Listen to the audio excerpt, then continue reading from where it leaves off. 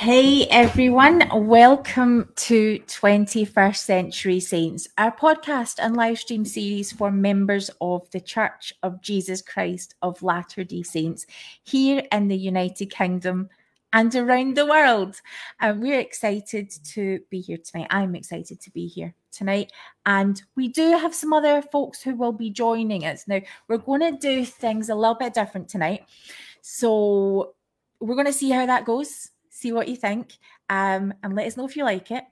But for the moment, before we get started, we just wanted a couple of little announcements, a couple of little things that we want to share. So first of all, if I could just check if you guys can all hear. Okay, yeah, it looks like everything's all.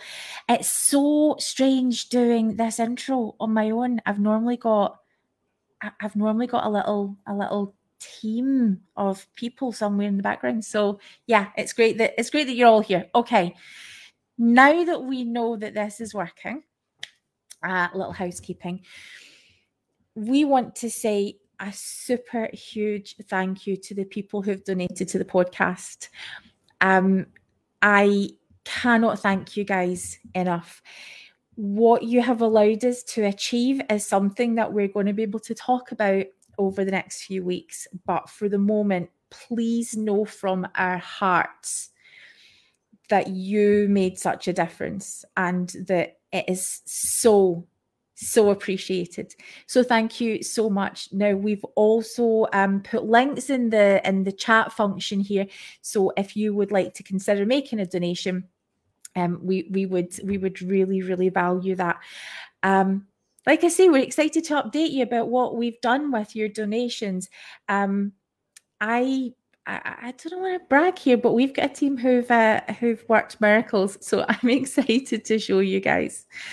Okay, the next thing we need you to do is we need you all to be aware that we are super sensitive to the fact that this is a really tough time in the world economy right now. We know that making a donation isn't an easy thing to do when everyone is just so committed elsewhere. One of the most important ways that you can help support the podcast and amplify the work that we do is if you would consider subscribing. Just hitting the subscribe button across Facebook, YouTube, TikTok, Twitch, wherever you listen to your podcast. Leave us a review, join us in the comments. All of these things really help us. But also, if there is a particular episode that you think might benefit someone you know, we would love it if you would share with them. We're really excited that our work is talked about and interacted with right across the Mormon spectrum. So it is super helpful to so many people when you trust us enough to be able to do that in your community. So thank you to those who've been doing it. We're going to ask you to go and do it some more. Thank you. And then the third thing, as always, we're going to just really push and ask for you guys to support us by signing our petition, going on and checking out the open letter. Now, I'm going to tell you guys, all of the cool kids are signing this. If your name is not on it and you want your name to be on the petition or the open letter, then please just go to our website at 21stcenturysaints.org, where you can just send us a message. The petition has been delivered to leadership within the church. It's being delivered both publicly and privately. We're having those meetings and we're making sure that it's being seen by the people who need to see it. Now, anyone who has read our open letter, who has seen the petition, and who's spoken with us about the work that we're doing, whether they are no longer members of the church, whether they've never been members of the church, whether they're in the church and disengaged, but also active church members are all coming together and supporting our petition. I'm a drama queen. I love the the excitement and I do speak in hyperbole a lot of the time, but I have never seen anything like this. It's it's non-threatening. It's making it really, really clear what our aims are and what we're looking for. So we would really ask you to consider signing the petition, adding your name to the open letter, and also if you would consider sharing that, it is super important. We've also on our website and social media channels, but especially website's easier, if you want to contact any of your local leaders, general leaders, elected representatives, either as a member of the church or a non-member of the church. We've got template letters to give you ideas for how to do that. And we want to thank all of you who have been engaged in that work. Like I say, we're going to be able to tell you a lot more, hopefully in this next week, exactly what results we're already seeing here. And we are so proud to be able to demonstrate this is what a community can do when it comes together. So we've got our buddies in the background here, but before I bring them on, so we've got a couple of people in the green room, some familiar faces. I want to tell you about how we're going to do tonight's episode. It's going to be a little bit different. So we want to talk tonight about the fact that there have been so many Mormon themed TV shows, documentaries, all across your viewing platforms. So we've got, Disney Plus, Netflix, the Canadian Broadcasting Corporation. Mormonism is everywhere. What happens when a member of the church who is active? What happens there? How do we have conversations about what that looks like? Is this just something specifically for ex-Mormons? Is this a time when we're just taking pot shots at the Mormon church? We know that that's how many, what we would refer to as true believing Mormons, TBMs, often do think that way for really good reason. So we want to have a conversation about how it's being received. What do we do with all of this information? And we're going to talk in general about some of these shows, and then we're going to talk about a new show that's up and coming just shortly. So if you have any thoughts on this subject, if you have any thoughts about what's been happening in these shows, any particular highs, lows, favorite parts, but especially the impact of these shows, what have you seen in your community? What are you hearing people saying? If you have any thoughts about that, I am going to ask if you would like to come kind of a little bit like a really sexy internet call-in show, a really cool one. All you have to be is fully clothed. If you want to come in, unlike the Brit Avengers, every time we do a call, one of those guys is not. But if you want to join us and tell us what you're thinking, maybe just share for a couple of minutes, we would really love to hear. So if you would consider, stay in your jammies, give us a call. You can keep your camera off or you can keep it on. Come and join us, because I want to know what you think and we want to talk about it. We in the comments, please do share your thoughts if you would prefer to stay there in the chat. But I would love it if you would think about joining us tonight. So with that, first of all, we're going to bring in Queen Sarah Elizabeth, who's here with us tonight. And if I can scroll down, I can also hopefully bring in our other. In fact, while I try to just simply scroll down. Yeah. Sarah, do you want to say hey and introduce everybody to you and your work and all of that stuff? Hi, everybody. Good to be here. Just checking, can you hear me okay? We can hear you perfectly. Yeah, okay, that's good. So my screen's a bit funny. I can't see myself, but I can see you, Jane. Okay, yeah, good to be here. Good to be able to have an opportunity to think about some of these Mormon documentaries and films and programs that have been around a lot recently. And there's a lot of key messages that keep popping up in our safeguarding work that we've been doing, that keep popping up documentaries and these programs about the church, and you keep hearing a lot of the same themes and the same messages, and that's really interesting to think about all those. And as you were saying earlier, really good that people are talking. We're seeing things starting to move in the safeguarding campaign. We're seeing people starting to take a lot of notice. For example, in our ward today, the 5th Sunday, the bishop chose to talk about safeguarding based on loads of information that I've been sharing and giving to state president and talking and sharing and stuff like that. And I didn't know he was doing that lesson this morning, but he chose to do that lesson, and he did a good job of it, and it got people talking and it got people thinking. So that you know, that's just one little thing. Keep talking to your bishops and your state presidents, folks, because they will take notice, and the more you go to them, the more you talk to them, the more they will listen and take notice. Oh my goodness, that is so true. And you know what? It's not all going to be sunshine and roses. Let's face it, they won't always listen. But tell me, how many meetings have you been in this past month? In the last month, I've lost count. I actually, quite genuinely, without wishing to, I've actually lost count of the number of meetings I've sat in the last month. They have been meetings with MP, with the independent chair of Safeguarding Board, with children's charities, with experts in the safeguarding field, with, I've had a couple of meetings with my MP now, a couple of discussions with safeguarding boards. If we were to make it super black and white and just ask you, so how are you feeling about how the meetings have gone?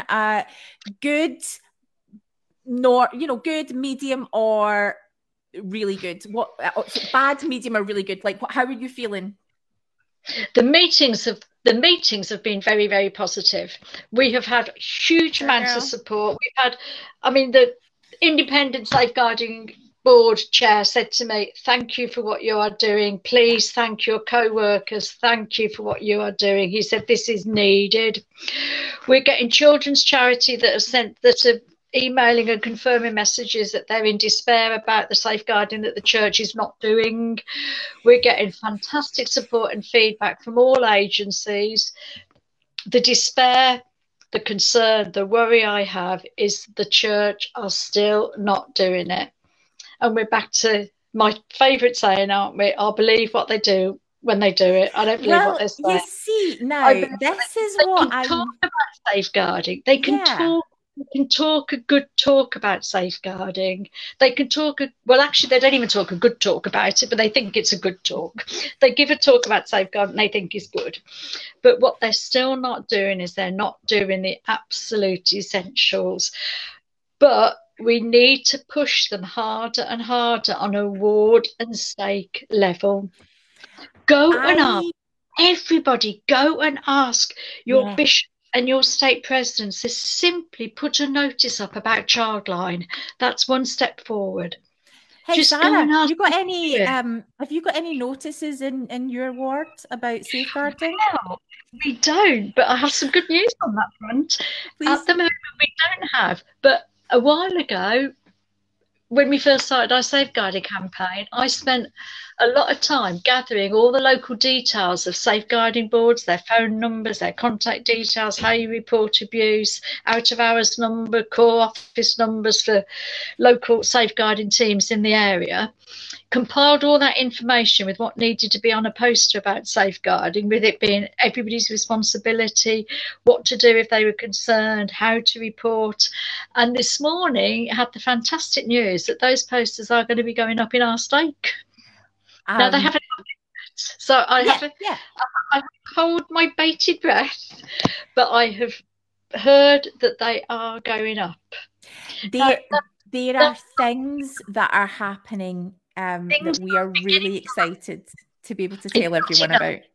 Yeah, it's not enough, and it's not happening quickly enough. Oh, too right. Yeah, too and right. It's absolutely ludicrous that the church think they need the amount of time they need to come to a conclusion that every children's charity in the country, the chairs of independent safeguarding boards, the MP who actually is an expert on sexual abuse and exploitation for the Home Office and sits on the relevant committees, the All Parliamentary Faith Group, various other political groups all agree the church are engaged in regulated activities. So how are they getting away with not doing this?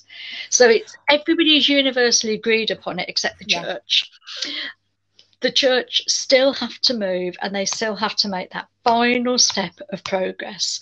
But we're getting there. We are getting there, but we will get there faster and much more effectively if every single person simply sends an email to that state president tonight to say, we expect you to undertake the following safeguarding checks, background checks, posters displaying information in wards and effective training. Just drop a 3-sentence email to say, we want you to do this. Absolutely. So thank you for your update, and you are doing incredible work on behalf of not just 21st Century Saints but children that you're keeping safe. That's what your work is allowing us to do. Thank you so much. You're performing miracles. So we also have, because we're zhuzhing up the format tonight, we also have from Chilsville, Chapel Hall in Scotland, we got our Alana. Alana, how are you doing? Do you want to give us a little bit of pedigree and bio and that kind of thing? I'm doing great. I'm coming to you live from my bed in my jammies. Not the norm tonight. I'm doing well.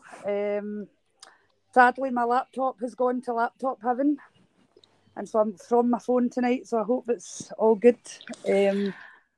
Your lighting is incredibly good. How do you do that? I think it's something in your actual skin that is up yours. Right. Okay. Do you know what? Let's just bring everybody up to speed. So what I'm going to do while I get Alana to do this is I'm going to put out the show link if anyone has anything that they want to add to the discussion tonight. I'm going to put out the link, and what it's going to do is it will bring you into our online studio. And we'll, if you could just wait there a few minutes, we'll bring you on and you can share your thoughts.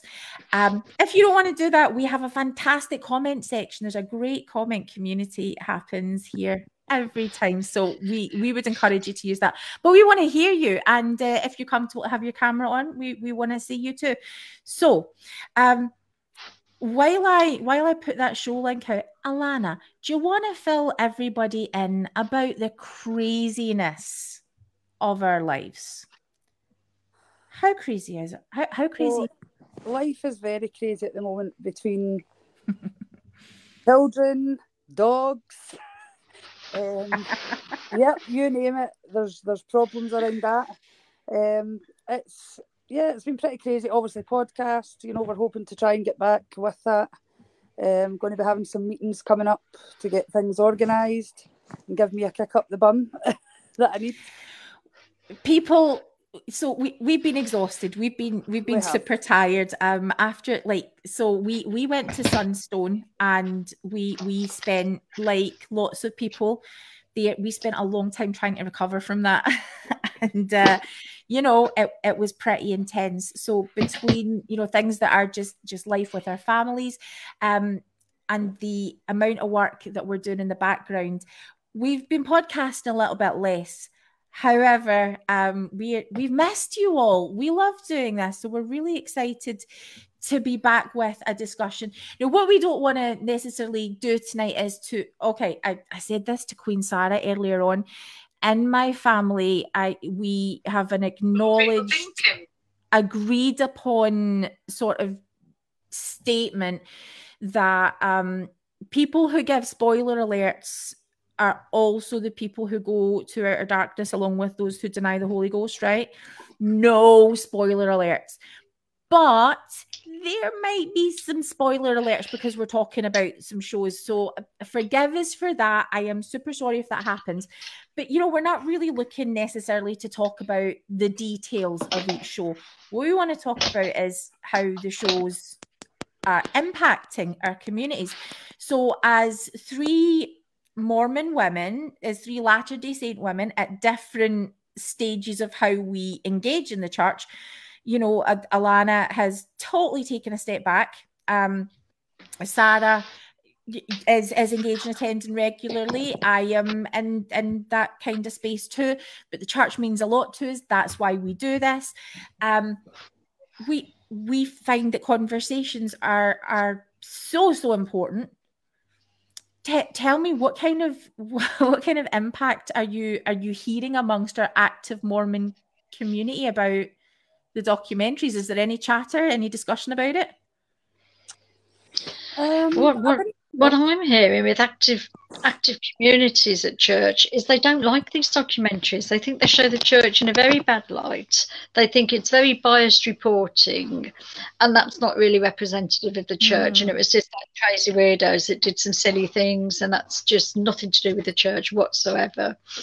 There doesn't seem to be any sense that some of the terminology, the messages, some of the key things that you're hearing in a lot of these documentaries are key themes that we see throughout the church. Yeah, you know, people absolutely. Nothing to do with us. That is nothing to do with us. Well, actually, I'm sorry, but it is something to do with us, and it's something. Absolutely, it stems from Mormonism. It might not be what Mormonism looks like specifically, but it all derives from Mormonism. Like, that's where their journey began to get them to that stage of where they are now.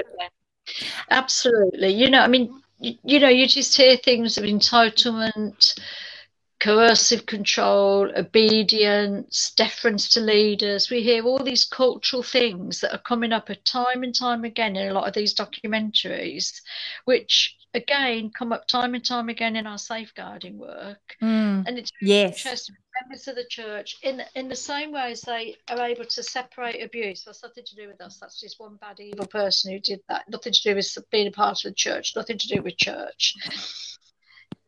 There's a real separation between all the things in these documentaries are nothing to do with us. Well, like, university, they're not like, they see them as just another bit of bad press and people that are prejudiced against the church. And I see a bit of a persecution culture coming out within church whenever anything negative is in the media or the press about the church. Yes. You know, why do they have to mention it's the Church of Jesus Christ of Latter-day Saints, the Mormon Church? Why do they have to even say that? Well, because it's actually pretty relevant in a lot of cases. And especially, I feel like, you know, anti-Mormon, I don't really believe in the term anti-Mormon. You know, I don't think it's helpful at all. But there have been extremely, there is no really another term that sort of fits it. Anti-Mormon movies, videos, books, exposes over the years. I mean, it happens, and I think we got to that place possibly for what, you know, complicated reasons. And some of these shows. Okay, so let's talk about some of the specific shows that, like, you know, historically we will have seen. What were some of the more mainstream ones? So, like, I remember we would be watching an episode of House, and there was a Mormon character in it, and he seemed like quite a nice guy, and, you know, a couple of smart ass comments, but, you know, hey, look at them mentioning Mormons. In general, every time Mormons are mentioned, they're weird, they're quirky, they're wacky, and they're going to say something about what we believe that isn't true, right? South Park. Here's the thing. I still have not seen that episode of South Park, but having a son called Kyle, let me tell you that South Park is very much on my radar, and that also Kyle's mom is not whatever you're going to claim she is. Can I just say, people who, if you're singing that song just now, then just please know that I've heard it 3 million times. Anyway, South Park, I've never watched that episode, but what I understand about the episode is there's nothing in it that's actually really inaccurate. It's actually kind of helpful for understanding what Mormons believe. Well, I haven't seen it, but certainly it long before was common mainstream discussion in Sunday school and primary lessons. South Park were telling about the rock in the hat, the stone in a hat. Right? Sorry, stone in a hat. Alana, have you watched that South Park episode? It's been a long time, but I have watched it. Yeah. You have? Did you laugh? Yeah. Oh, you're going. Well, you're going to have Lana. Sorry. That's it was a long time ago. I wouldn't be able to remember the specifics of it, but I do remember watching it. Well, isn't it true that the episode they do get into heaven? The Mormons were right. Is that? I understand that was South Park's take. Yeah, well, so I haven't seen that. Yeah, it's not really my thing, but maybe I don't know. I don't really like South Park specifically, but I just watched it because someone had said that episode was there, so I remember going and watching it at the time. Yeah, now your life path all makes sense to me. Yeah. And now that you've talked about it again, I'll probably need to go find it again and watch it. I know her so well. Okay, what else? There's clearly been loads of stuff over the years. Okay, Big Love. When that was on TV, I was horrified, couldn't watch it, found it super, super sinister, even the idea of it. So this would have been about the same time that I think this would have been before the Elder Holland BBC documentary happened. Now, this is for anyone who hasn't seen the BBC documentary. The journalism on that was superb, and the church was sort of presenting a narrative. Here's a really good journalist who asked questions that the church didn't really expect them to do their homework about. So they wanted to know about the Strengthening Church Membership Committee, and eventually this was so embarrassing for the church that you go onto YouTube and you can see it there. It was really. I watch it now and it is so uncomfortable. But I watched it live at the time as a TBM and I totally missed all the uncomfortable stuff. It was happening before my eyes and I could not see the car crash. I don't know if the angels just whiffed it out yeeted it out of my brain, but it certainly didn't go in. I don't think I could have told you about the Strengthening Church Membership Committee after having watched that episode, even though that was really huge. Did any of you all watch I don't think I've seen that one. I only saw it as an interview. It was John Sweeney was the journalist, and it was an amazing interview. That literally went from Jeffrey R. Holland telling him there's no such thing, it doesn't exist, we do not have this in our church, to him having to spill the beans on what it really was, which was just fantastic. I didn't see that until after I was aware of the SCMC and the fact that they would be better placed in North Korea than they would be in a democratic country, but I didn't actually watch it until I was aware of them anyway. And then, I was aware, maybe that's why it didn't sink in, but it was what was missed was that people, by my brain, the guy who's saying, no, this isn't a thing, you would have to ask someone else, to ask an Elder Holland who wasn't, he gave this answer about how it's designed for anti-polygamy stuff or whatever. Then it was somewhere else to protect the church from polygamists. Yes. Well, the only people super uncomfortable in the Mormon church are some of these older guys when their wives die. They're the only people practicing polygamy. Well, we're going to see where that story goes as we talk about the rest of the shows. But I think it will come out. It fascinates me because I fascinate me because my response was just so.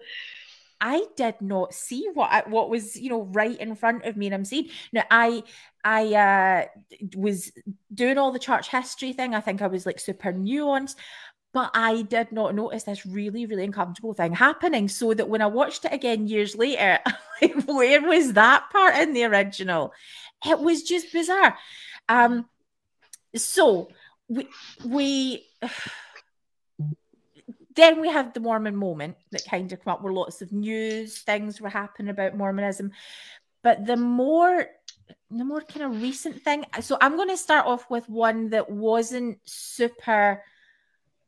Mormon focused, but it was called Seduced, and it was all about the NXIVM cult, and that was on Facebook. Now, I know, Alana, you watched it way back. Way back. And this, yeah.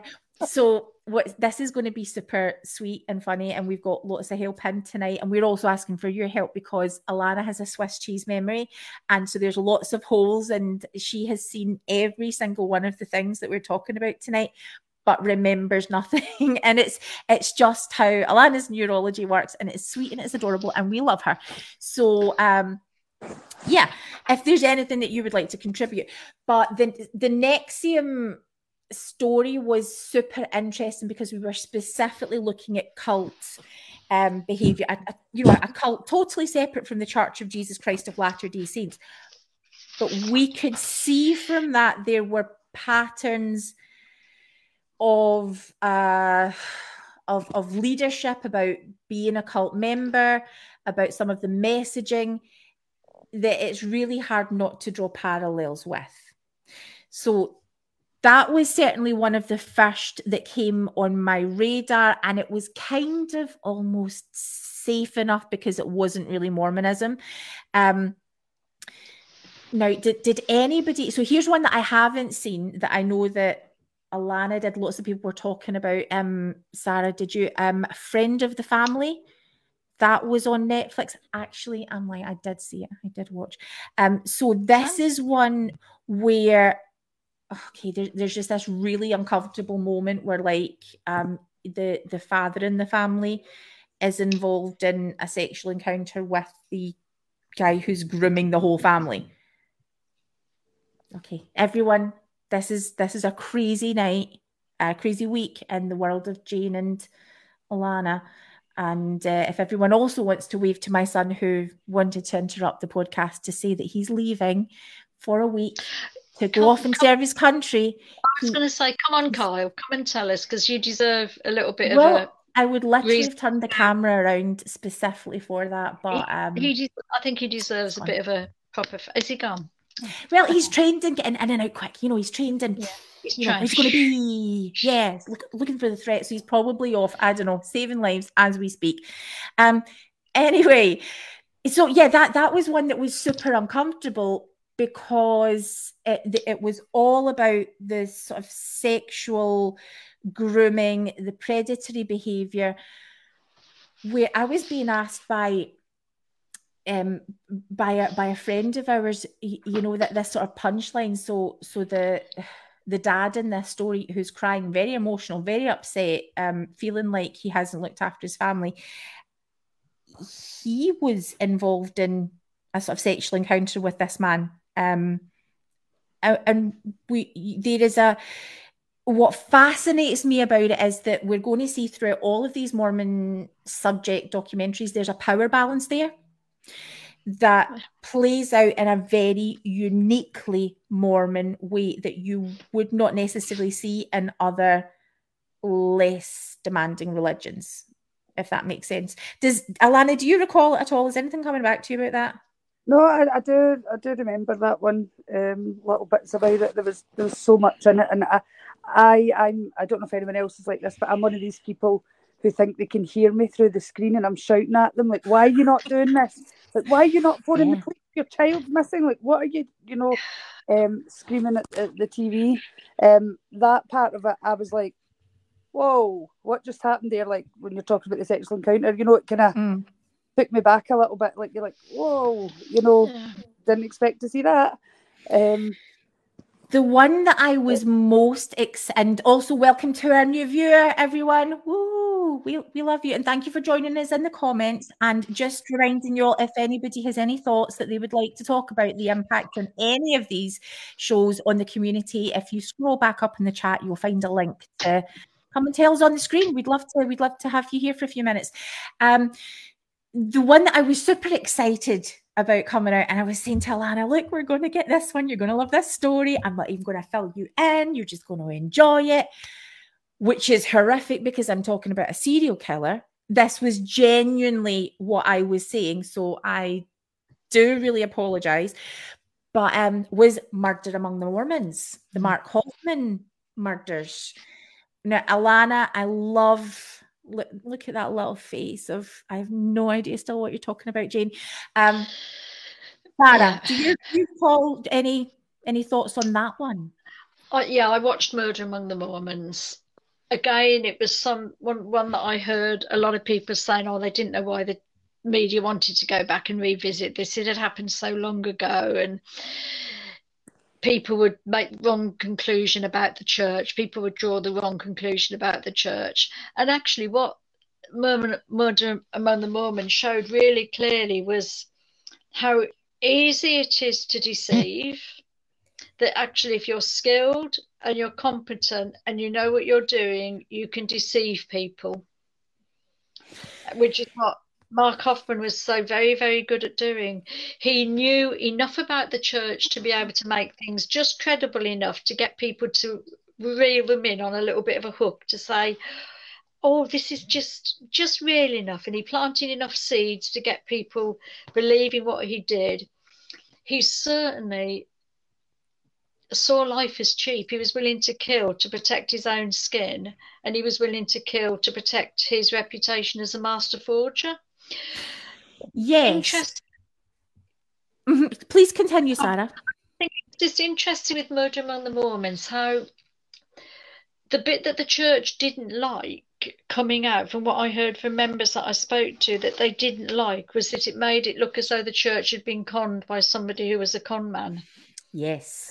And I think for a lot of members, how do they solve the dissonance that comes up in your mind, like prophets, seers, and revelators, and apostles were engaged in the purchase of those documents, and apostles were engaged in saying, we want these, we want to buy these off you and have them in our church library because this is good, we want to do that. How were people that are prophets, seers, and revelators conned by a con man? You know, it's a dissonance, doesn't it, in your mind? It's, hang on a minute. Exactly. God of God, you've got the spirit of prophecy, you're a revelator, you're a seer, but you didn't see these documents were forged and these documents were faked, and you were still wanting to go out there and get these documents for the church, and you were still willing to carry on having numerous discussions. Now, you see, I feel like every Mormon needs to know these stories, need to know the history, need to know the context. Yeah. And that, not only just because of Mormon news, everybody, and sort of that Salt Lake bubble, this was newsworthy. Over here, not really any idea. And we spent so long in the UK of being shielded from all of this sort of stuff that was, it's just another Tuesday in Utah. This was a big story. And one of the really fascinating things to me is, like, I have so much privilege. No one has ever in my entire life on a podcast in this world sort of held my feet to the fire, or even sort of said, Jay, what are your views on that? What do you do with that? It just hasn't ever really happened. And I'm very comfortable to have conversations. To be fair, the answer is always it's complicated, so it's a pretty short conversation, realistically. But the Mark Hoffman stuff, I think, is the start of, can Mormons sit in cognitive dissonance? So there are two main issues for me that I love to sit in this question. First of all, could that have happened where Mark Hoffman, were it to have been a woman who was forging those documents? Could it? Well, isn't that interesting? That's a really interesting thought, because would Mark Hoffman have been given the respect and the credibility as a true expert and somebody who really knew what he was doing to have been allowed meetings with the apostles at that time anyway? Would it have been relegated to somebody else to go and meet with him? Yeah. I wonder. It's an interesting thought, isn't it? If it was a woman, would they have given the same amount of professional credibility and time and space to his stories? Would he have conned everybody? Would he have been more believable because he was a woman, and people would have been thinking, oh, women wouldn't go around lying, committing fraud like that? She must know what she's talking about. Is it less believable because in the patriarchal system that we have within the church, I don't know. That's a really interesting thought. I don't think a woman would have had meetings with the apostles in the same way. Now, but I don't know that I've got the true. I don't know if I can truly give you a backdrop. It is just an interesting thought question because because it leads into the main issue from Murder Among the Mormons. The real issue in the Mark Hoffman forgeries is it all becomes dependent on this question of how do we discern? Who's the gift of the Holy Ghost actually speaking to? And the prophet of the church. So I feel like because we're not just talking about, here are these really interesting documents. Loads of women are working in church history, but you're seeing images around that desk, and it's all of these people with priesthood. But I think, Jane, one of the things we can't separate Murder Among the Mormons from and Mark Hoffman and his forgeries from, one of the things that I think makes it very uncomfortable for the church and very uncomfortable for members to not even want to have to think about it. They want to just close their mind to it. It's TV. It's probably all blown out of all proportion. It's just wrong. We just forget about that. There's the backdrop to this church around the Kinderhook plates, the Book of Abraham, so there's backlogs, Zelf, there's backlogs to all these things in the church, isn't there? Kind of links where there's been questions that people have asked and have looked at.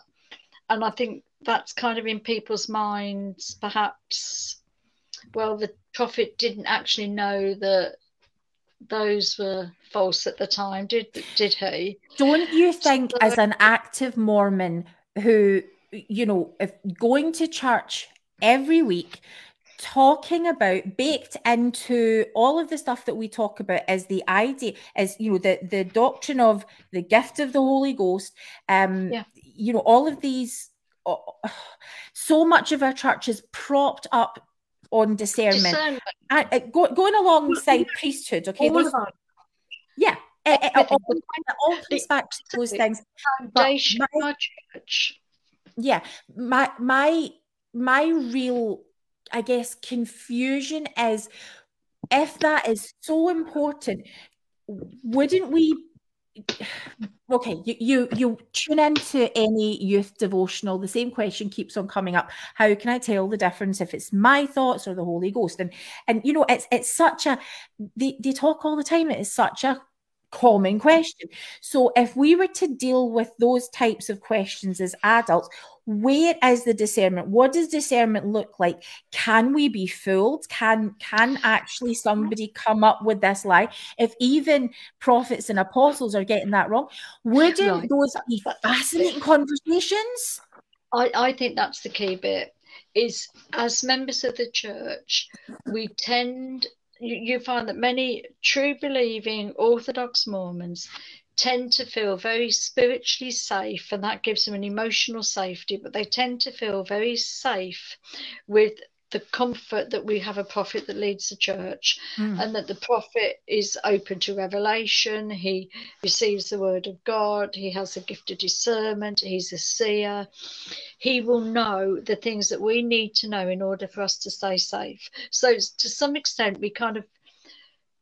we place our safety in the prophet's ability to discern the will of God and communicate that to us in this day and age. And we place a lot of our trust and our faith and our confidence in the belief that we have a prophet. We teach our primary children, follow the prophet. He won't lead you astray. Follow the prophet. You'll be safe that way. So when something comes along like the Mark Hoffman forgeries, that the church, for all intents and purposes, were very happy to be engaged in discussions about, to buy, to look at, that threatens that very belief system, doesn't it? It threatens at the very core of everything that as a Latter-day Saint Mormon you hold fast and true to, that the prophet is that solid, you can depend on his ability to discern the will of God. But and the apostles, they all fall in that same category. But if we can't rely upon them to tell us, be warned by God, hey, that's the forgery, that is what you're messing about with this for, can we actually then trust them to warn us of other major things that we need to know about? And I think that's where people become very unsettled and don't like these things being on TV, because you either have to think about it, you have to sit and you in the might not like dissonance. what you have to think about, and you might not like what thinking comes up out of that. But if we did, we could sit in Sunday schools, in firesides, members could be sitting in their homes as they're exposed to, like I said, this was news, these would have been thoughts over the years that have just been suppressed, and now they've turned into sort of, the documentary true crime sort of thing that people are tending to watch for information, for entertainment rather than information. But to have those discussions around, okay, so do we need discernment? Is it relevant? Should we distance ourselves from completely that whole doctrine? What is the role the Holy Ghost, if at all, plays in that? Can we have a prophet who actually doesn't, or what would that imperfection actually look like? I love the idea of, in those firesides that we just spoke about, when youth and adults are asking these types of questions, how do I know the difference? To be able to talk about, well, yeah, even the prophets get it wrong. And actually, that, to my mind, is one of the healthiest messages that we can give people at church. Yes. I actually feel much more confident with the church giving me the message that maybe the prophet got it wrong. Maybe the prophet doesn't always know. And I think if we can say to our kids, well, one of the things that I've been saying in this safeguarding work over and over again is revelation, discernment, fallible.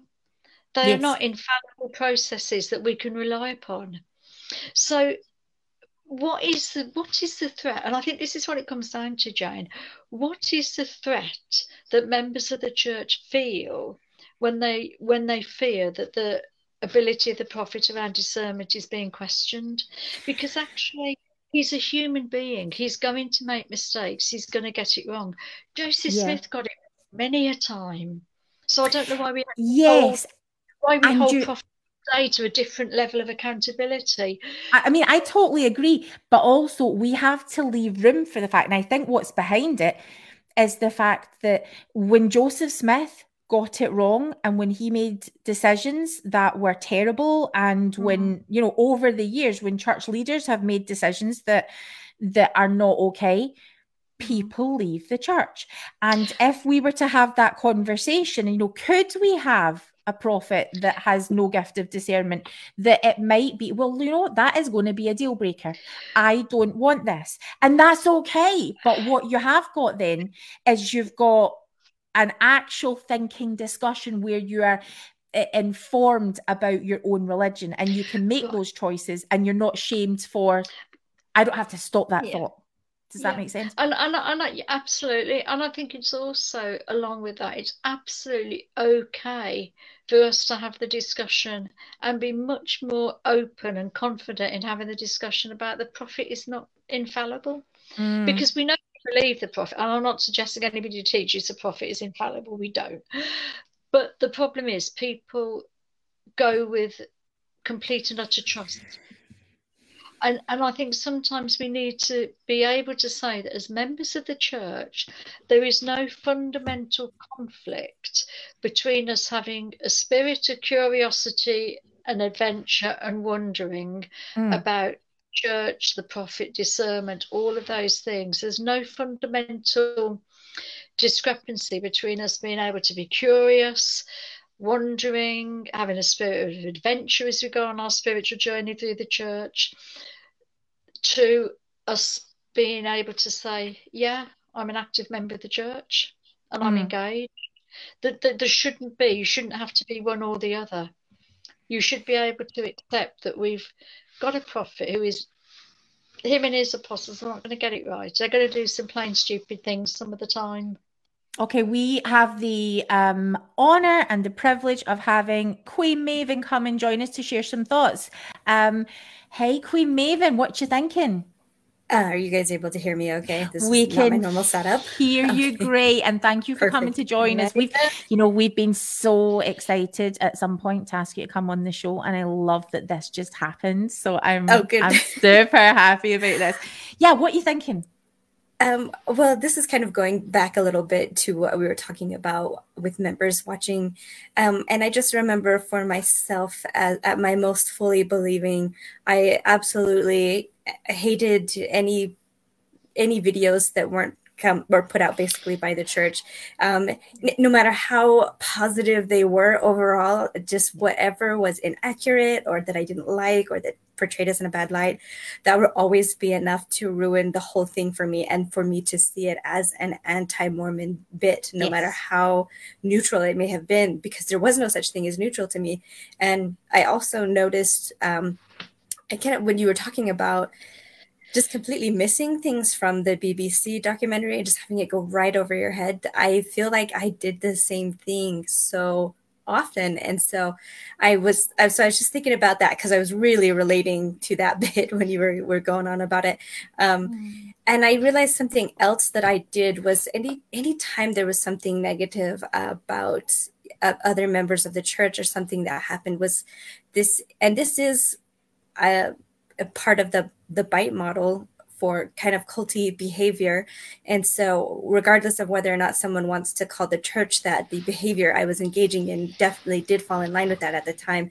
And that would be to blame the people for what happened to them. So if we take the documentary, the Abducted in Plain Sight one, with that's the family that had what the whole family was being groomed by this man. I instantly, even watching that as a non-believer on this side of things now, my mind still latched onto that part as soon as I heard it, like, oh, that's his fault. That was, not just like sexual behavior outside of his marriage, which was adultery, but homosexual behavior, So like, if I am a good Mormon and I am a good Mormon mom, I'm not a mother, but if I was, and I was watching this, I would absolutely think, well, yeah, of course he didn't have discernment. Of course he didn't realize, because he let these things happen to him. He participated in these things. And so so the reason why, I guess the way my mind would have worked then was because he sinned. This is why this horrible thing happened with his daughter.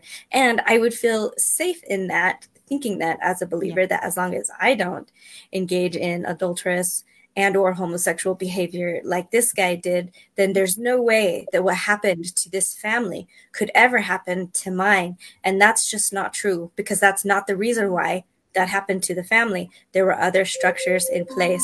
Oh, sorry, Alexa, stop.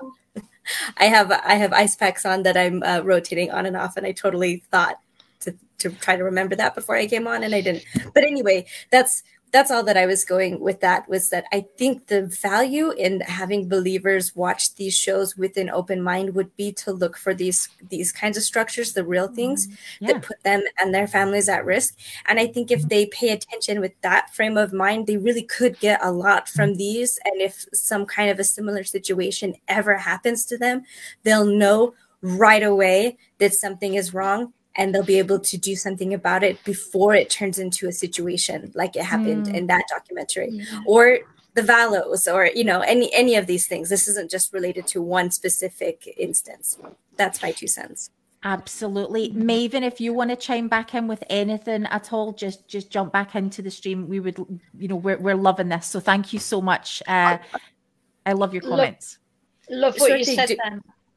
I just don't know if I can be in like a guest tray and not on screen, or do I just leave it completely?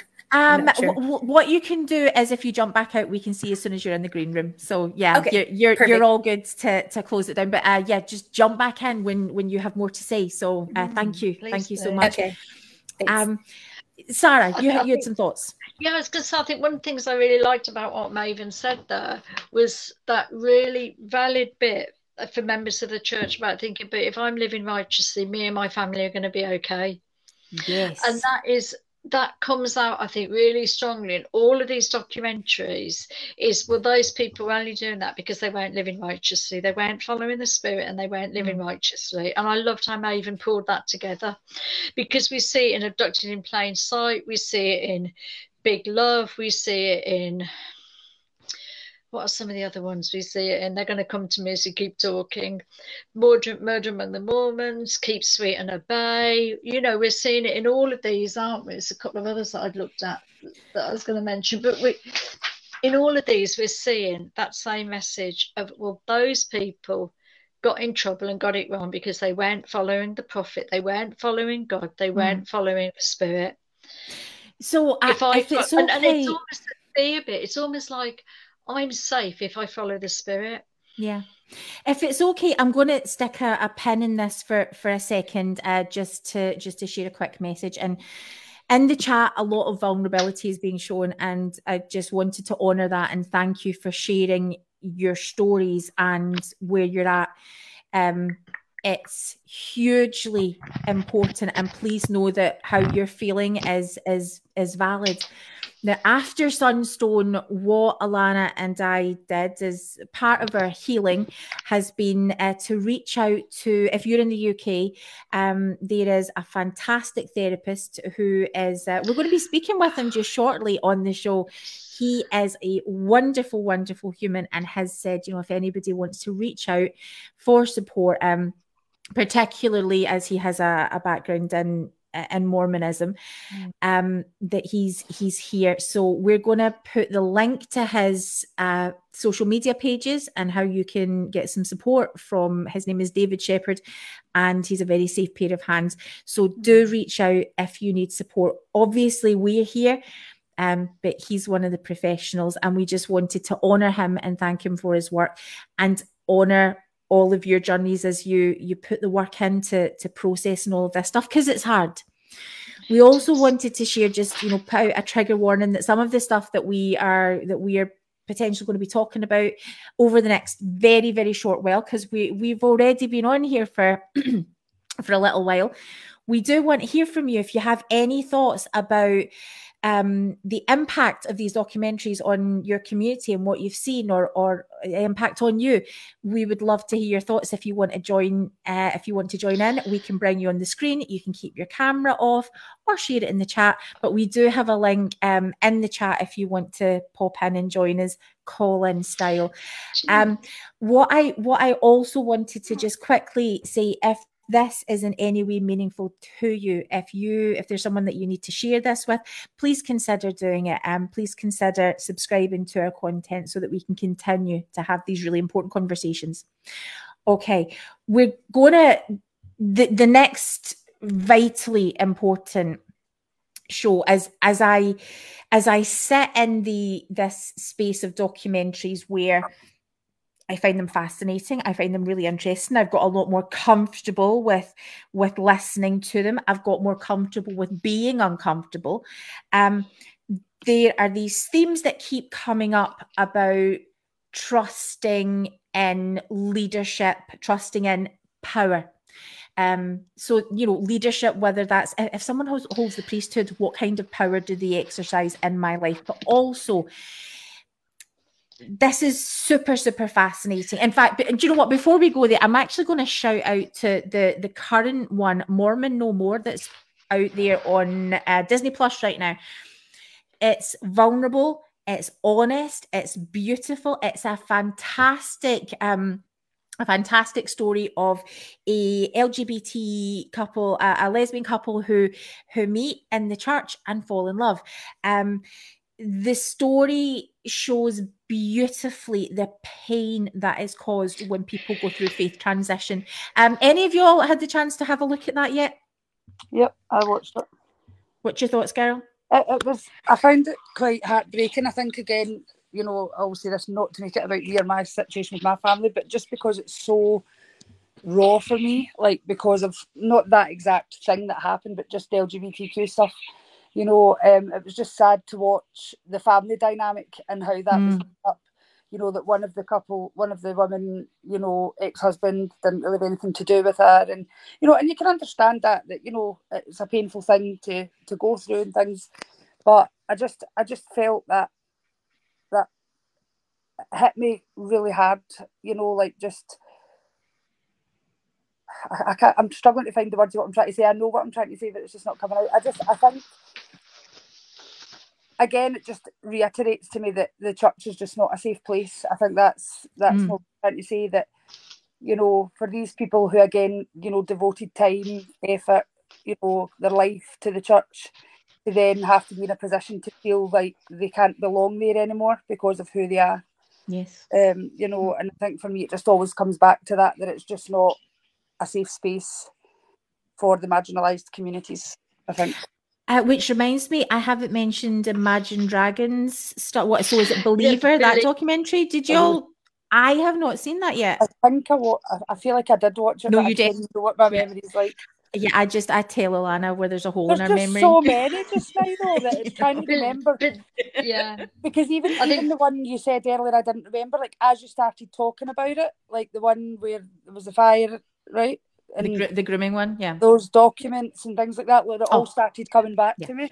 Murder Among the Mormons. Yeah, that one. Like, Believer was very powerful. And actually, that song, Believer, I have to say, the song Believer is one of my favourite songs. I love that song. Yes. And there are days when only that song sums up how I feel and how I think about the world. There are days when that song is the only best thing that sums it up.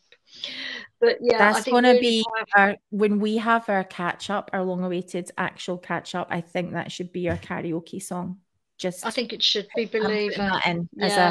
Putting that in as a request. So Alana is a singer.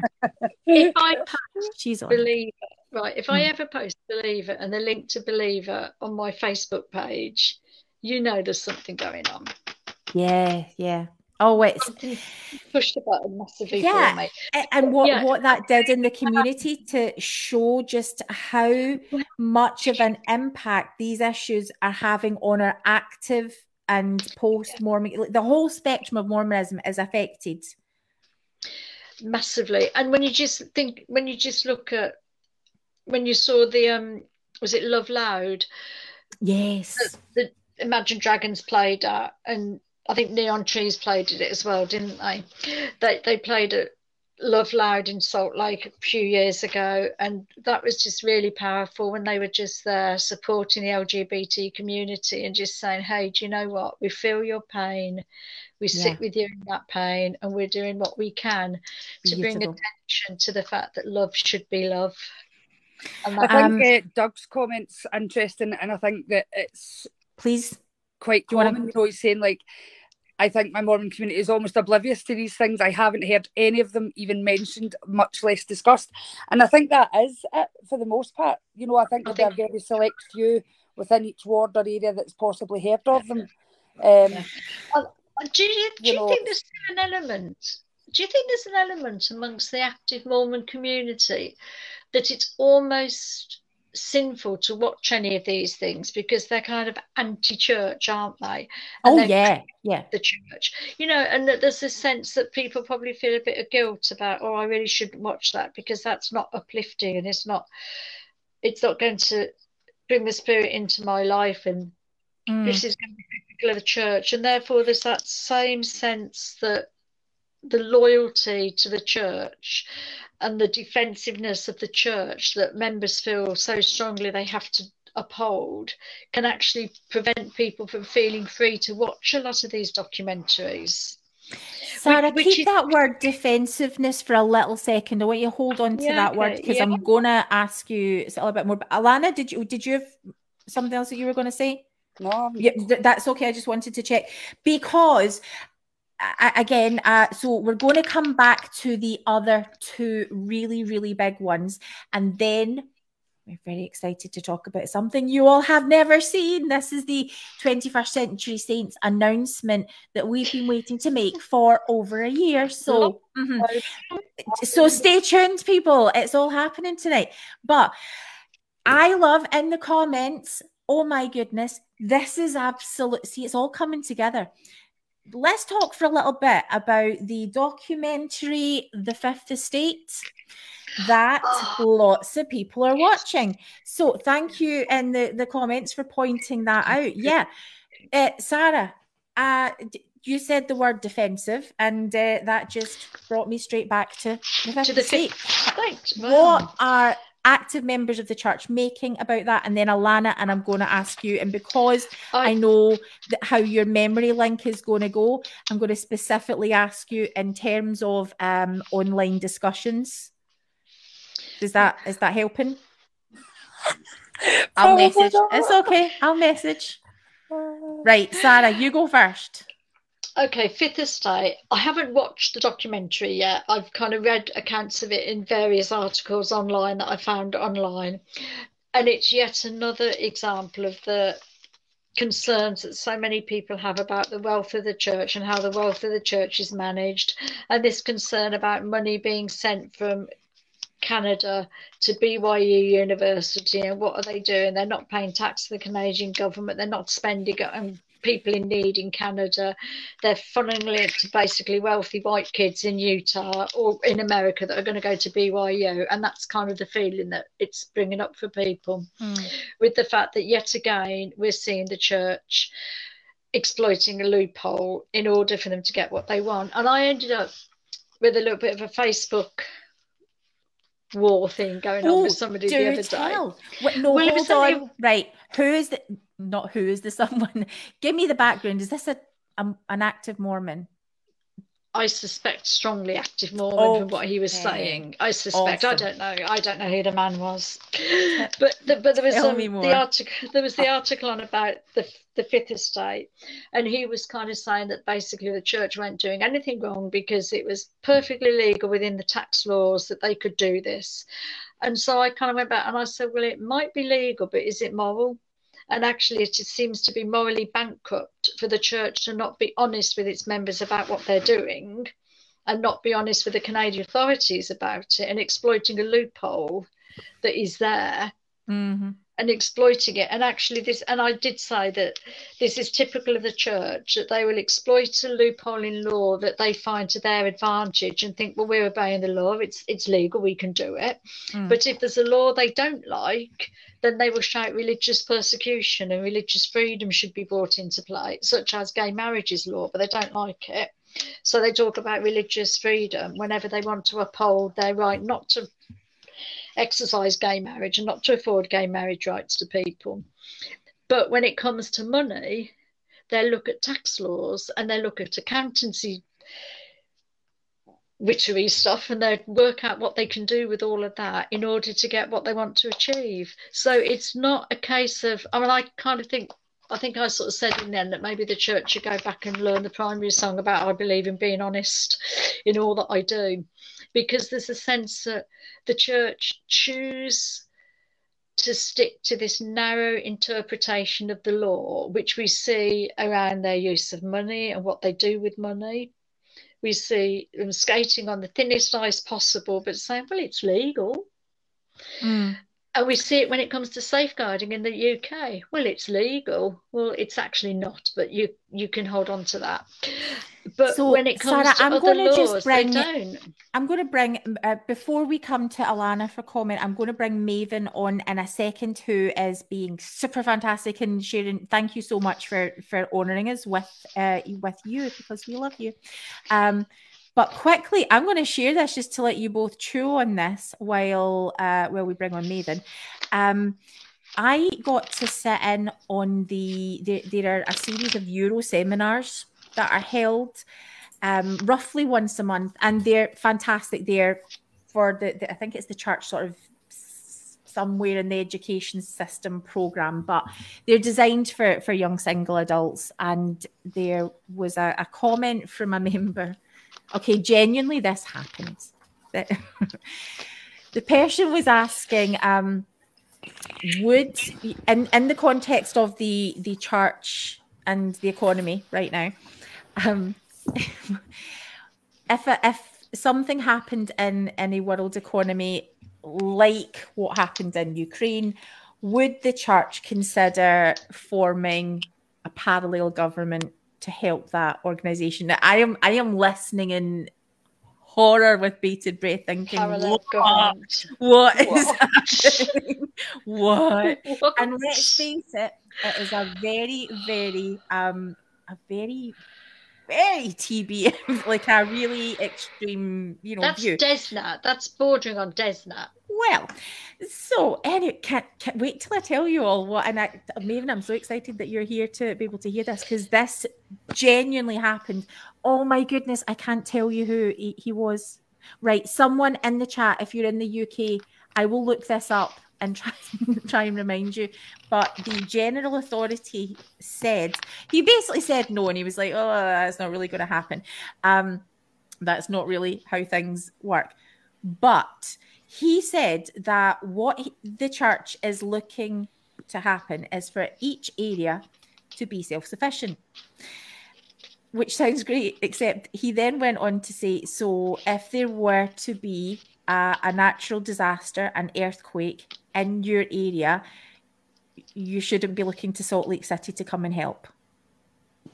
And I'm like, okay, hold on. Why are we donating to human? What's all the money for then? Then they shouldn't be taking the money out of the country from where it's donated then. Right. Okay, anyway, enjoy that. I will get you the name of the guy who said it. That's wild. I know, and I'm so sorry that I can't tell you other than the fact that I was there to hear it in person. That's my only source. How does it work? How does it plumbing work? They take money out of Africa. They take money out of the Philippines. They take money out of all these countries in the world. They take money, and okay, it becomes it's Elder Causey. Right. That was a quote from Elder Causey. Anyway, Maven, will you share your thoughts? Sure. No, I was just coming to jump off of what Sarah was saying about the legal defense, and that was just that was literally what the church has been maintaining throughout this whole brouhaha over the AP articles with the sexual abuse cases. Yeah. And that's their line they go to over and over and over again. We didn't do anything illegal. We didn't do anything illegal. Everything we did was legal. But, as to what Sarah said, but is it moral? Was it good? Maybe it wasn't illegal, but you sentenced a girl who had already experienced 5 years of horrific sexual abuse to another 7 more, and another child was born into that, and so and also experienced it. So that's the result of your legal morality, which I guess I would have to put morality around quotes, but I just wanted to piggyback on that. That is where the church does want to go whenever they've done something I think that they know is morally wrong, or at least morally dubious, is to kind of go to the law and just be like, well, it's not illegal what we did, so we can't say anything, but yes, we can. It's morally bankrupt, isn't it? Yes. And I think the problem with us having to, when the church takes that line, us focusing on the bare minimum that we can get away with, one of the reasons we need to talk about this in communities within Mormonism is, if this is where you stand, if this is the church that you're investing your life in being in, then we need to be talking about a gold standard of Mormonism. Thank you so much, Maven. Again, jump in when you have something more to comment. If we're talking about what would be the very best, if the church is the truest, if the church is the best, if the church has got all of this to offer, since when are we ever talking about what is the bare minimum that we can get away with, when it's actually counterproductive to every do more, be more? Come on, we've got this, let's make sure we're 100% type lessons, and that's the kind of dissonance that I'm curious about. Alana, did you have any thoughts? Sorry, I'm aware that you've not been able to comment. Did you have a look? Writing the comments and putting them up on the screen, so... And she's doing a grand job in her jammies. I know. So church finances, any thoughts on? Well, it's hard for me because I don't know enough about it. Obviously, you and I, this is how crazy our lives are. Jane and I have been talking about church finances, because I'm like, they take all your money and they do this and they do that. And Jane was like, but it's so fascinating. I've got stuff I'll show you, but we've still not got around to actually looking into it. D. Michael Quinn, we need to take Alana through D. Michael Quinn 101. But I find it interesting because it's like that. I followed what I thought was right by giving my money to a church. Obviously, there came a point where I stopped because being a independent parent and, you know, being on benefits due to ill health, not being able to work, I didn't feel the need to give them my money because I didn't have it really to give them. And I guess I got to the point in my life where I didn't really believe that just pay your tithing and everything will work out, you know. But I just think, you know, when I was horrified when I heard, you know, from Peter and different people, and, you know, that all this money's sitting there, like, why are they not using it? And so I guess that just validated, like, well, no, I'm not going to give you my money if you're going to just do nothing with it. Well, let me ask you a more specific question. So is this documentary, is this the Canadian Broadcasting Association, I believe it is? So what, the Canadian version of the BBC, super reputable, right? Is the Canadian Broadcasting Corporation just posting anti-Mormon stuff? Is this just an anti-Mormon expose documentary thing? No. It's interesting because I always grew up with knowing this word, anti-Mormon stuff. We don't look at anti-Mormon stuff. And then I met Jane. He's like, I don't believe in... There is no such thing as anti-Mormon stuff. And as I've got round to it, I've realised, well, no, it's not anti-Mormon because a lot of it is the truth, with exception possibly of a few things that are maybe what seems a bit exaggerated, or, you know, but a lot of these documentaries are telling the story. I'm not saying they're 100% factual necessarily, you know, because with anything, when it's based on a true story, there's dramatisation, there's, you know, different things come into it. So I don't think personally I would see it as an anti-Mormon, but I guess when you're a TBM in the Mormon Church, I think you would class it as anti-Mormon stuff. Well, we were in Sarah, I believe you're actually, I don't know if you maybe had missed this one. I'll have to send you some screenshots. But, you know, we're in a group where a Mormon, and, you know, an active Mormon man is sort of saying, well, you know, why should it matter? Why is it a big deal? This is money. I trust the church. Why would transparency matter? And I think this is where most active Mormons land. They trust the church. They trust where their money's going. They don't really need to know. They're committed it to God. So the work's been done. Why does it matter? But this is the thing, though. People can't say 100% within the church that they know where their money's going. They only have the church's word on that. Do you need to know? Yeah. Well, if they're taking my money and just having it sitting there, what are you doing with it? You give your money, I guess you're taught to build the kingdom of God. And obviously, as I was younger, I was taught it was used for books, you know, the church books and all these things. But you can't tell me that all of that money is getting used on that. Then you see them popping up the blooming mall in Utah. Like, what the flipping heck? You know, all these different things. You're happy to do all these things, but where are you when people are really, truly in need? So, what are you doing then? Yeah. But this is the point of why it's important for Mormons, for Mormon communities to have these conversations, because we can teach the principle of tithing all we like, but, you know, do we ever just get into ourselves as, well, is it important? Is transparency important? Should we know? Is it okay? Is it sinful to not? I think this is where it gets difficult, isn't it? Because I think what the church will tell you, and what many members say to me, and what the church has said many times, is we should just trust our leaders. We pay our tithing, it's up to them. We trust them to make the best decisions because they're inspired and directed by God. But we've had a discussion about this inspiration and discernment earlier, haven't we? So we know that's fallible and we know it's problematic. But most people feel that in not trusting the church, in not just saying, yes, here's my money, I trust you to do what is best with my money, there's a sense that they're being a little bit disobedient and a little bit sinful and a little bit not trusting. Yes. Unworthiness, doesn't it, in somebody's mind, and actually that label of unworthy is put upon you as soon as you are very clear that you will not pay tithing, and these are the reasons you won't pay tithing. Then that label of unworthiness is formally kind of stuck upon you almost, isn't it? But I think to extend that idea though, Sarah, if we're talking about that unworthiness, if then an expose comes out or a documentary suggesting that maybe we should be uncomfortable or concerns or that questions have to be raised, then what it's actually doing is the suggestion is the church behaving in an unworthy way, and that makes members really, really frightened.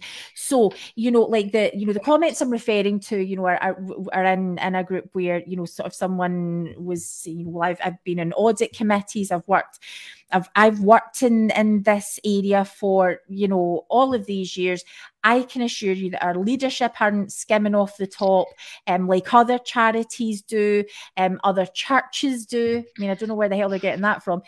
But, members are coming back pointing out that it's not wrong to want to know where your money goes. I'm just asking myself a question about, do I go here? I'm just thinking to myself, do I go here? Do I say what is on my mind, what I'm thinking of saying? But what the heck? Welcome to the world of 21st century saints. We have a passing thought and we think, should we? And normally... we do. Okay, go, Sarah, jump. You'll catch you. What the heck? You're my friend. You love me. You'll love me when my head's blown. We all love you.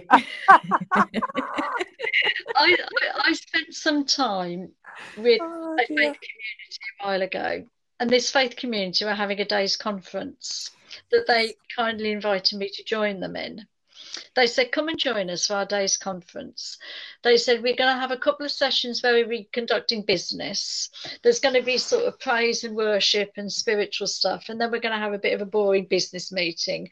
And then we're going to have a meeting that's going to be really boring because it'll be all about finance. But it won't last that long and it'll be okay. Basically just sit through that. And the rest of the day will be great. And I went and I was amazed, absolutely amazed, that this church had fully published documents of every penny of income they'd received, what the money had been spent on, and how the money had been used. And everybody had a copy of it, and everybody was invited to ask the financial, whoever he was, whatever his title, I can't remember, but everybody was invited to ask the financial person questions about this financial document. This is the money. This is what we've had from offerings, from revenue, from this. This is what we've done with it. This is what we've put some money aside to do. This is what we need to do. This is how much we need for that. And every single person, me, not even a member, had a copy of this and sat there and was able to go through it. And people were asking questions. People were saying, well, what was that for? Well, why was that decision made? How was it decided to spend that? How did that come about? Wow. And I sat there thinking that the level of transparency was fantastic and that I loved the level of transparency. But even more than that, what I found that I loved was the honest relationship between the church with its members. And it wasn't a faith community saying to its members, you are to trust us because we know best. It was a church saying to their members, this is what you've trusted us to do with your money. This is what we've done with it. What's your feedback on that? And something about honesty and trust came out very strongly to me in that discussion that I was able to join in with. I'm thinking just about the simplicity of, like as Alana's talking to her daughter, just off screen here, that, where just something as simple as, Alana's child is involved with mum and baking a cake to give to someone, and that's going to be that child's contribution to doing something really kind, and mum decides what happened. You go to school and your job is done, and you miss that missing part of being able to see the reaction, the impact of your gift, that instead, that mum's going to take Daisy to go and deliver it to grandma or to a neighbour or whoever, because the gift was actually, the gift was never about the cake. It was about, that person wanted to do, wanted to connect with you as a human being through love. That we, what a beautiful thing to ask how, and Could we spend our money in that way, where we're really choosing as a community how to? Yeah. Can you imagine for 1 second if the apostles just stopped for a moment, and instead of coming over to England when we had the Halloween trio of apostles come, if I shouldn't call it that, should I? Okay, but anyway, when they came over to do what they did, talk about the second anointing and all sorts of things that are not meant to mention, but when they came and did that, can you imagine if they hadn't come to talk at people, if they had come to say, we want to engage you young adults who we want to sit in a chapel with and talk to us. We want to engage you in a discussion about what you think we should be doing with our finances as a church. What is important to you? What matters to you? And what would you like us to see as a church, us funding and us looking at and us thinking about how we can do that? Can you imagine all of a sudden the relevance that the church would have in the lives of those young people, that were able to be part of a discussion, as I was when I took part in this day's conference with this faith community that invited me along for the day, as I was able to be part of what people felt they should be doing with their money and how people felt it should be prioritised and spent. Can you imagine the relevance that the church would then start to have in the lives of people if they felt they'd had a say in where their tithings go? Yes, pay tithing. There's some valuable principles in generosity. I mean, the law of tithing as we're taught it today is not what it was taught in the early church anyway. But there's value in generosity. Yes. And there's huge value in generosity. But can you imagine how much more meaningful that generosity would be to young people if they were able to say, we want you to get a clean water supply in this African village. We want you to help build a day centre for disabled adults in our community. We want you to do this. Can you just see the power of Christ and the ability for people to live generosity through a lens of Christ that would be so much more meaningful than handing over 10% of your income to an organisation that put it in the bank or build a shopping mall? And I think so. I'm gonna wrap up this part of the show because I'm actually really excited about the idea that here's three little Mormons who can have what I think is a super healthy discussion about something that, let's face it, it's not something active members of the church feel comfortable watching. We're specifically told to avoid watching this. If there's anything that makes us feel this feeling of dissonance, it's of Satan. We can have really healthy discussions about what that could possibly look like. Can you imagine a church where they notice that 90% of church membership feel like LGBTQ support needs more funding, and how that would shift what we do as a church, or whatever it could look like? It would show you the heart of the members, certainly. It would. But responsibility and taking responsibility. It is so much more important to learn value about generosity and money if you take responsibility for what's done with that money. Yes, instead of handing it over to somebody else, instead of handing that responsibility over. We don't delegate our accountability to anything in God's plan. We don't trust people to use their God-given abilities to make decisions. We trust them to use their God-given obedience. So here's what, fortunately, I feel quite smug here because I had a funny feeling we would have a lot to talk about tonight. We have planned that this Wednesday night we were going to probably have to talk about some more Netflix type, online streaming documentary stuff. So the bulk of what we're going to talk about next time is going to be Keep Sweet, Pray and Obey, which was hugely impactful for us all. And also the one everyone was talking about, Under the Banner of Heaven. Those things are super impactful and really important because we want to talk about fundamentalism. We want to talk about extremism and how those things play out in a uniquely Mormon way.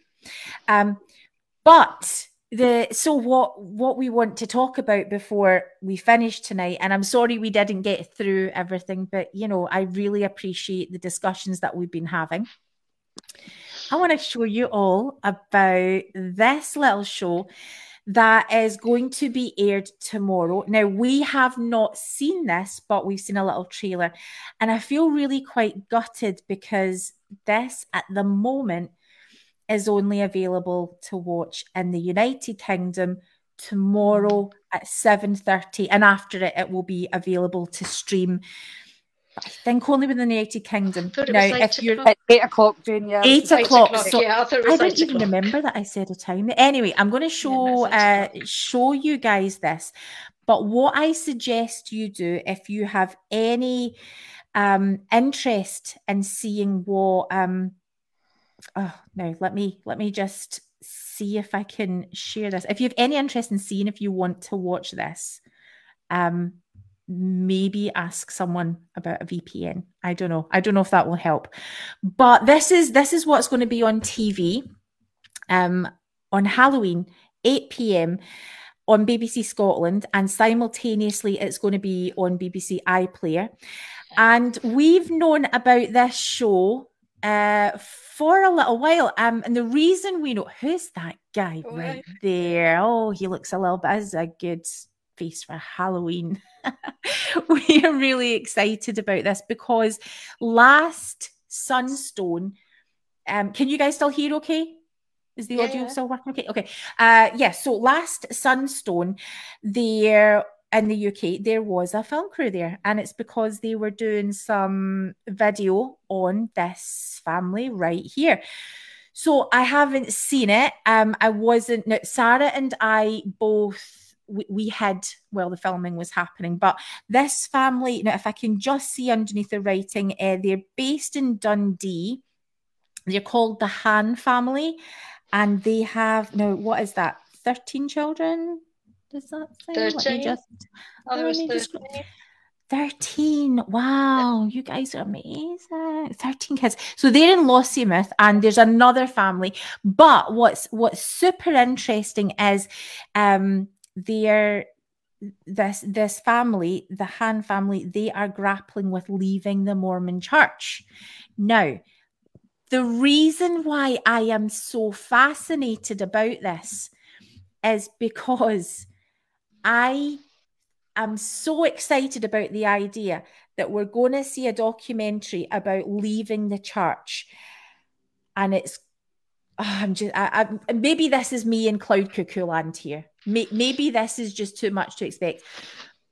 But I would love to be able to watch this and then report back on Wednesday and, show clips of, look at these people who are leaving the church and it's super healthy, and look how this healthy, transition away from Mormonism goes.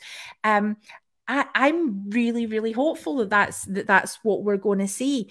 Now, I don't think I've ever actually seen anything where we have seen what a good faith transition what a healthy faith transition can look like. Certainly the Mormon No More one showed huge amounts of pain. So while I guess I'm just being super naive. Is it too much to expect that we're going to see a lot of healthiness here? Is that? Oh my goodness, I am, Anna. I'm being super naive. I love you're a positive woman, and I love it. Probably. I'm going to call it Henya. Okay. Yeah. Okay. I just go, yeah. Well, I can't wait on Wednesday when I get proven right that we're going to see lots of good things. And you know what? There's 13 kids in this. At least I'm sure we're going to see some cute, fun stuff. So there will be that. But I mean, genuinely, it's on prime time. It's about fantastic in Scotland. People. Well, it's about fantastic people. Right. So like they're this fantastic couple. So. Well, I mean, I don't know huge amounts of Mormons, so I am so restricted to my own geography. I had to have Dundee pointed out on a map, at Sunstone That's how bad I am. I can roughly point to where I live on a map. I am not exaggerating. And I don't know anybody who's sort of any further up past Glasgow, or no, pretty much people in my state. I know no Mormons in my country who are not like, who don't live next door. I only know Alana because she stays 3 streets away, or we would never have met. But yeah, so but what I think is fascinating is we're talking about Mormonism. It's at primetime TV, and all of these people, these are all our faith community. So I'm really excited to see what that could potentially look at. Because actually, that I think I do know a couple of a couple of young friends who live up in Dundee too, and they're all really nice. And I visited Dundee Bingham Ward once, and they were all completely charming. So I'm really hopeful that we're going to have a really positive experience and maybe talk about the pain and see modelled how we can do it in healthy ways. That is my hope. I'm hoping that we can see Mormon TV and not all feel like the church is being attacked or threatened, if that makes sense. Yeah. Yeah. Okay. But I do acknowledge I'm just very, very naive. So anyway, that is happening. They filmed at Sunstone last year, and Sarah, you couldn't be on camera at that point. Like, so anytime the cameras were around. Oh, I know. I was talking to the BBC cameraman, wasn't I? I was like, don't get me in this shot. And he's like, can you just move over there? Could you just go out the way? Oh, I'm like, yeah, the cameraman, everyone loved him. Hey, cameraman, and the event you're there, you're a delight. And the only reason I was funny about being on camera is because I was still working at the time, and I didn't wish to broadcast my whereabouts. I was being too much of a social butterfly, so I know that I don't make an appearance in this. But Alana, I think there's like a little glimpse of you on camera. No, I've been told. No, I'm not kidding. I've been told. Definitely, you're the Alana. Definitely. Didn't we all fall in love with the cameraman, or was that just me? No, everyone loved the cameraman. So yeah, if you are watching, we love you. We did love you. But so Alana, you participate in a class that was being led by the couple in the documentary, which you had really enjoyed, right? Yeah. So some of that is filmed, and I wasn't in that class. I was getting my Mormon scholarship on somewhere, so I totally missed that. So I'm excited to see, but what you're all going to get the joy, excuse me, of being able to see. Do you two want to talk about Peter Bleakley last year and what he looked like? Oh, he had this. He wore his apostasy cap, didn't he? The one that he made especially for his church court, with the nice big pointed bishop's type hat with A on the top of it for apostasy. And then didn't he have his cape? Did he have his cape on? I can't remember. He had his sword. He was fully dressed up in. I'm sure he had the cape on and the sword. Yeah, there was garb. He was wearing garb, and he had the hat. And so he's doing this really fascinating presentation. But Peter's podcasts, so this is Peter Bleakley of Mormon Civil War. And his podcasts are all in audio form. So you don't get the real wonderful, beautiful, flamboyant energy of Peter. And so he just unleashed his dramatic side, the full thing. And so as an audience, we were there for it. We were in stitches. But you get so I'm just so excited to see, that this is what a sort of Mormon academic, the whole Mormon spectrum is going to be totally outshone by this wonderful man who's giving a presentation to an audience while he is waving a sword and holding, wearing an apostasy hat. Oh, guys, we're going to look like crazy people. And you know what? It's not going to be completely inaccurate. So that's what we've got coming up that's all over the next couple of days, and we're going to tell you how that show goes and what things we learn from it, because we are so small and insulated in the UK and Mormonism. We all care about each other. We're all a very close community. What are people saying about it? What kind of impact is it going to have? We're excited to speak about it some more, and we're going to get into Mormon fundamentalism, radical Mormons, and what part does the Church of Jesus Christ play in those specific stories.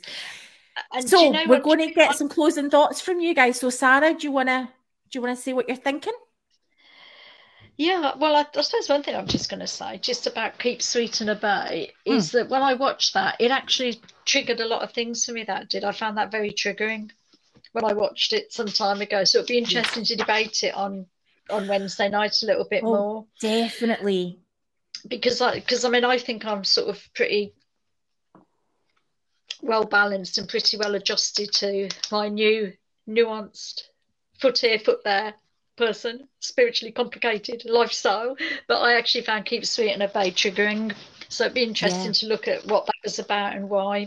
Yeah. I think there's a lot to learn from all these documentaries that are out there, very much about why the church are so defensive and don't want us watching them, why church members are so loyal to the church and have to stick up for the church instead of being willing to open up with curiosity and question and challenge and think, well, what was truth in there? What was dramatization? What was real? And does this influence anything?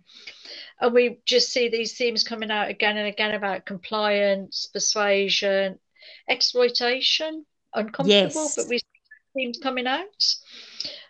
We see grooming coming out. And, we need to recognise that the church teaches people how to groom in it because it's how they get people to follow and obey. Yeah, it's that uniquely Mormon way things play out. Absolutely. See them all coming out in here, don't we?